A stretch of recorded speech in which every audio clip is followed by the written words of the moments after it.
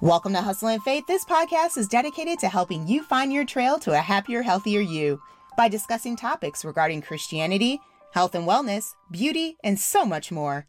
I'm your host, Tasha Johnson. This is episode 104, part 1. How can I wisely pack for life's adventure? In the prior episode, we established that life is an adventure. Whether or not we enjoy this adventure called life depends on what we have packed in our suitcase, also known as our mind. So as you know, to enjoy any trip, we must wisely pack for the occasion. Being prepared doesn't come by accident. So if you want further details, be sure to check out the prior episode. In order to be prepared in life, we must diligently, intentionally work toward this outcome. For example, if I want to become a better Christian, what actions do I need to do in order to make this happen? If I want to improve my health, what actions am I taking to make this happen? So in today's episode, I'm going to tackle the Christian aspect of packing for life's journey. And on our Fitness Friday segment, I'll tackle the physical aspect. The only way to enjoy life's journey is if our mind and body are in sync. So today, again, we're just going to focus on our mind, mainly because we are the product of our thoughts. And that's Proverbs 23:7. Our thoughts control and direct our bodies. In order for life to flow correctly, we must start with our mind. In order to be a better Christian, we must be honest and wholeheartedly make up our mind to achieve this endeavor, and our actions will follow. We know that we're accomplishing our endeavor when we put Christ first. In other words, we would daily start our day off by focusing on the Word of God. When we're well rested, we're fresh, we're energized, and functioning at full capacity. This is when we should put God first in our life. In doing so, God will share important knowledge that can help us throughout our daily journey. God wants to talk to us when we're conscious and vibrant, not half asleep and too tired to think. And this makes sense. Would you want to deal with someone who is incoherent and too tired or crabby to think or carry on a conversation? If this is how you act towards God, you're giving him your leftovers. In order to be a better Christian, it's imperative that we give God our best. This means spending time with him when we're well rested and functioning at full capacity.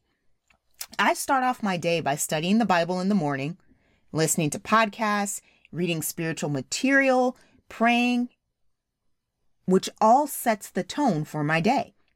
By starting off our day with the Word of God, we receive his grace for that day. His grace can only be accessed one day at a time. And that's 2 Corinthians 12:9, Matthew 6:34.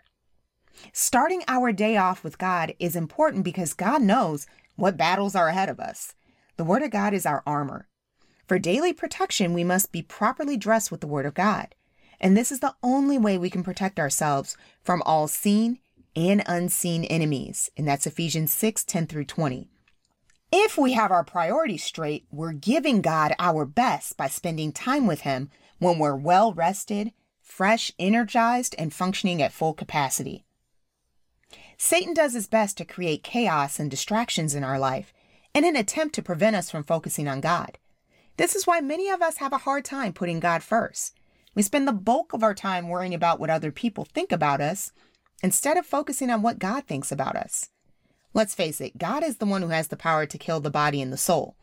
So why would we spend time on people who don't have this same power? One of the best ways to demonstrate your desire to focus on God throughout the day is to pray for the mind of Christ. Continually seeking him for advice in every aspect of our life will position us to experience and maintain true success. In doing so, God will give you time and energy to discover your interests and talents. We all have talents. However, not all of us have taken the time to discover them because we failed to get in touch with God. How many times have you said, I don't have time. I wish I could do XYZ. I know I have, but guess what? It took me a while to realize this, but I was putting God on the back burner. I was doing everything else under the sun first. And what little time I had left over, I gave to God. Needless to say, God doesn't like leftovers any more than we do. He's a parent that wishes to have a relationship with us, and he has no desire to be our genie who is on standby to grant our every wish. I kid you not, once I started making the Word of God to be my first thing to do in the morning, I noticed that my schedule started opening up more. He literally started clearing my schedule, whereby I had more time to start exploring my interests. Hence why I now have time for voiceovers, teaching dance fitness and boxing classes. And, I teach English and I'm studying Spanish. And most importantly, I'm able to create content for this podcast and so much more. Putting God first has given me the time and energy I need to explore my interests. We never know. Our interests may coincide with a bigger purpose He wants us to fulfill in the future. Thanks so much for listening to today's episode. Don't forget to check out the Prayer and Gratitude Journal for Men and Women of Faith that is available for sale on Amazon.